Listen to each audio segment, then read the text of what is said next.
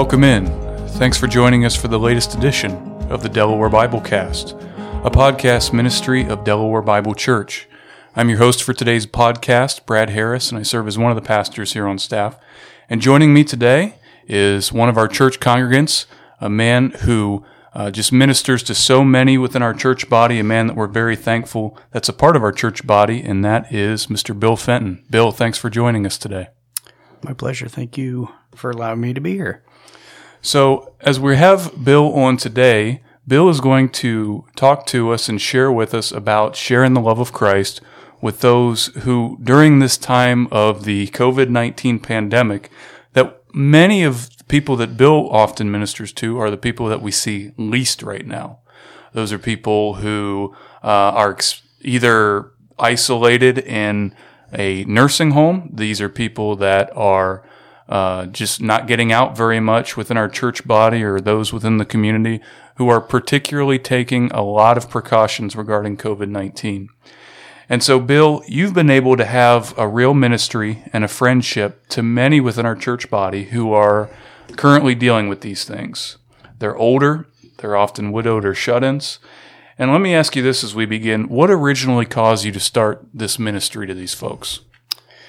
Well, it was what I noticed what was already going on with the body of Christ here, this local body. I noticed that there were a lot of people that were investing their lives in other people's lives, and mainly a lot of the elderly are really cared for and loved as friends and as people that have been entrusted to share their lives with the younger people, such as ourselves. And that was inspiring to me. And through that, I've also noticed, as I was praying, Lord, use me some way in this local body. So I was big on the word usefulness. That part of being holy, studying that is, kind of ready and willing to be used in whatever way the Lord chooses to use you, fit for his use. And this kind of what kept going on in my head. So it was like, well, what indicators are there here where there's needs that I see? A lot of times I would hear, well, so-and-so lost their wife, or such and such is back in the back, and he's lost his wife so many years ago. And I asked Pastor Scott, I said, how many widowers are there? Mm-hmm. And we made a list, and it seemed like there were at least a handful, if not 6 or 7. Mm-hmm. And I thought, wow, if you could just give me their numbers, names, and I can at least befriend them and say hello and love on them a little bit. Mm-hmm. And so I noticed that. And so we were able to just go to lunch and kind of start that and congregate the guys together and love on them. And it was very fulfilling that way. But then there were also people that expressed a desire to be taught who lived in a nursing facility. It was Marianne Brohard that had mentioned something, and I heard her say it in the hallway. And I think she also expressed it in a prayer meeting. Mm-hmm. And it's just like the Lord just really tapped me on the back on that. And so that's when I thought, wow, maybe there's an opportunity here. So with that, one of the things that I've appreciated that you shared with that is that it was an organic ministry opportunity. Yeah. It was just, you saw a need within those within our body, and you basically just said, hey, I want to jump in. I want to serve in this way. And another thing that I appreciate about you sharing with that is that it was something as simple as, hey, let's go to lunch. And so for those who are listening maybe and don't know of what Bill's talking about there, prior to COVID, there was probably 7 or 8 guys that Bill would go out with that were widowed, that were single guys, similar to that type of a thing, and they just went to Wendy's and had lunch after church. And I can tell you personally, as a younger single guy, now 30 years old, man, just having a sustained group that you can do that with is always a big encouragement. Mm-hmm. So I could even imagine way more so if you're a person who's a widow or dealing with something like that. So let's talk about that second ministry opportunity that you talked about there, and that's your ministry at Willowbrook. So one of the things that Bill does here through our church is he shares a weekly sermon at Willowbrook, which is a local assisted living community here within our community. Now, currently, Bill is not able to share his messages in person right now because it's pretty much isolated unless you're working there. Outside people are not getting into Willowbrook. But with your time there, we're streaming that now at the church, and he's able to do that, so we're very thankful for that technology. But having been able to minister to so many of the folks there at Willowbrook, what would you say for those who are really isolated right now? They're not able to get out. Some of which are confined to their rooms and the hallway if they wear a mask, and that's the only places that they could go for close to a year at this point. What are some of the main struggles that you're seeing with the folks at these assisted living centers, at these nursing homes or similar places right now? Yeah, the main thing that it just kind of jumps out at me is the separation, loneliness, almost kind of a feeling of being in and I don't want to say this with a bad connotation, but being in a prison in a sense. And they're, they maybe feel trapped, isolated, cut off from the world and what they're used to, seeing faces there that love them. But just the feeling of being forgotten has to be something that the Lord feels directly as well, especially with Christ sensing that same loneliness, especially on the cross, and his cry.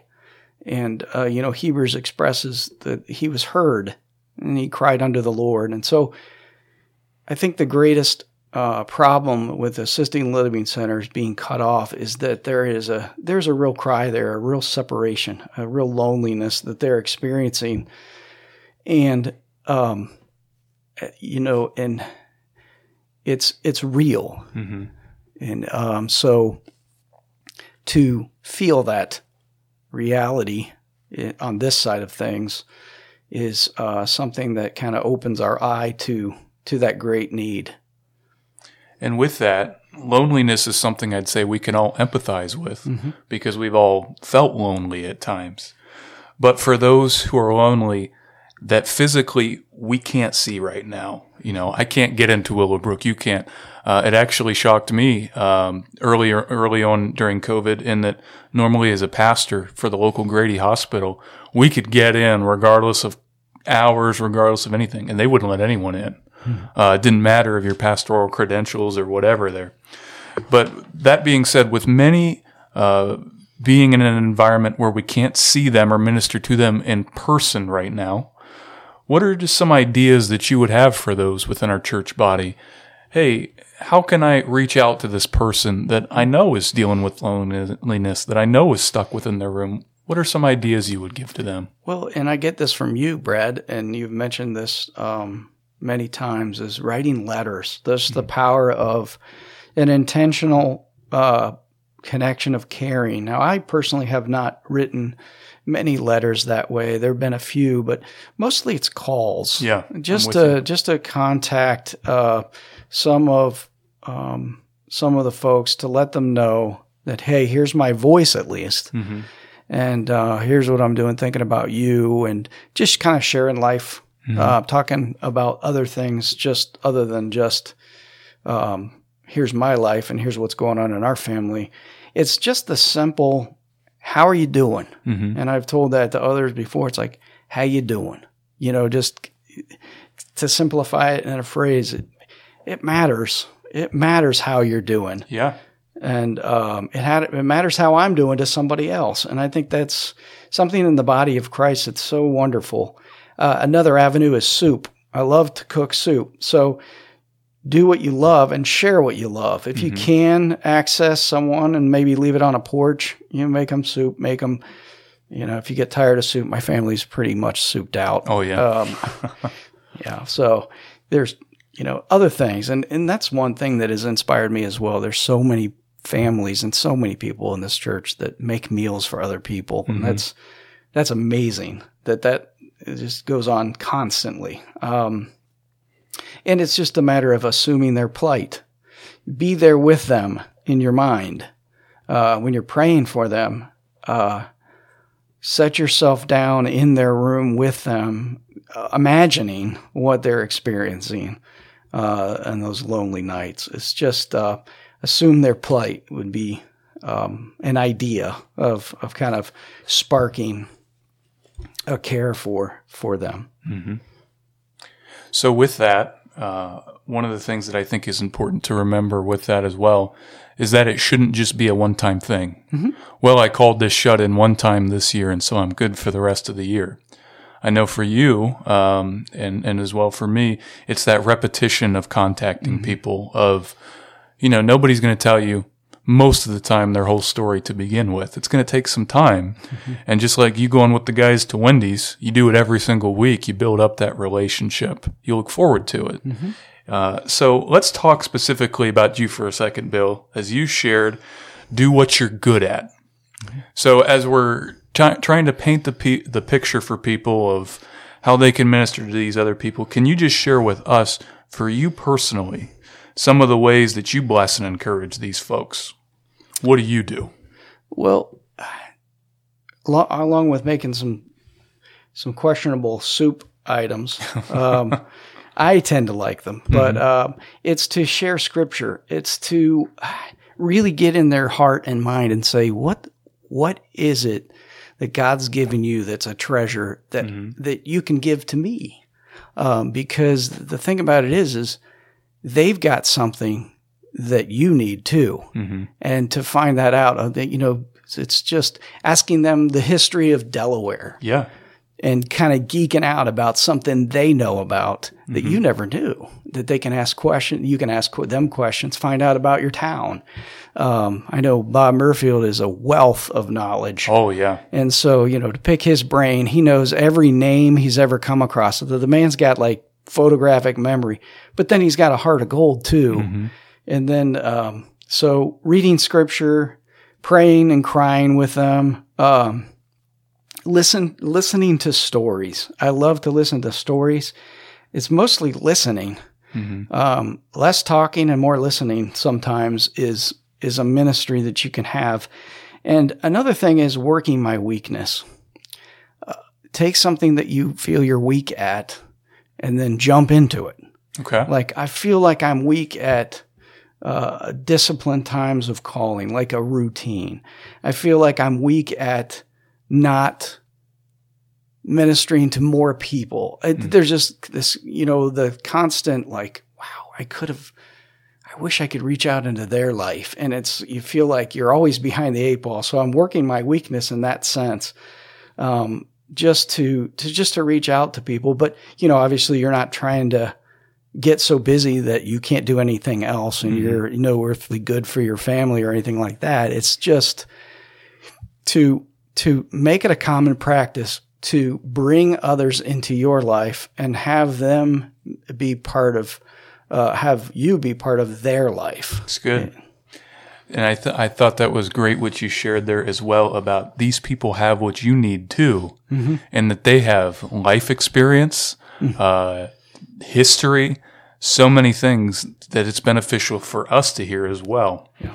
So I know it's been the case for me. I know it very often is for you too. As you have ministered to these folks, you have often, I know, walked away just as, if not more, encouraged and blessed than they have been. Yeah. Yeah. So can you share with us just some of those experiences that you've practically experienced here within the body? Well, you go in with the attitude of giving, but you end up with the realization that you're getting more than you give. A great example of that would be with Lane Shirley, my friend. I call him, and usually it's just the basis of, I know he's been chewing on something that week. Oh, yeah. And Lane, and it's like, Lane, what morsel have you been chewing on that I can chew on the rest of the week?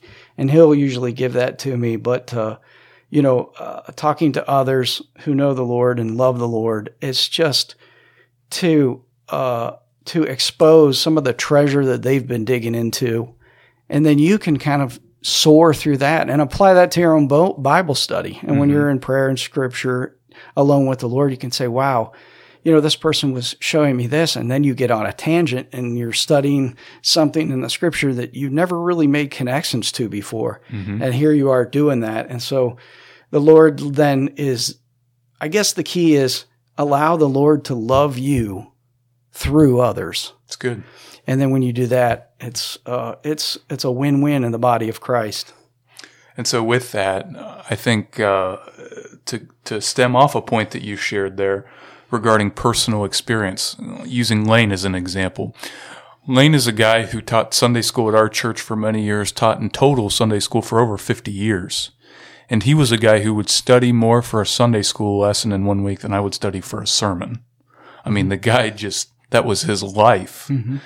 And that was a personal challenge to me as I saw his experience and the way that he read and what he studied and the wealth of knowledge that he had. Man, I'm not there yet, Yeah. But look at what all these years of faithful study and diligence do. So, yeah, absolutely. Those things can really serve as a blessing and encouragement to others as well. Last question for today's podcast, and then we'll let you go. I know that you have really been enjoying studying and chewing on what you've been preaching for our folks at Willowbrook here within the church body. Can you share with us just some morsels, some things that you've been learning and that the Lord's been teaching you through your study of His Word as you prepare to speak? Yeah, it's a greater connection to Christ. To know that here is a God that is going to show you the secret of enduring. And yet He is a God that says, you know what, Brad, I'm not ashamed to be called your God. Bill, I'm not ashamed to be called your brother. And the secret of endurance that I have learned is that when you focus on Christ, He will make you realize that you're not just a son of glory, but you're someone that He wants to polish up. He wants to make you more like His Father. He's a son and a brother to you that makes you want to learn how to worship the Father.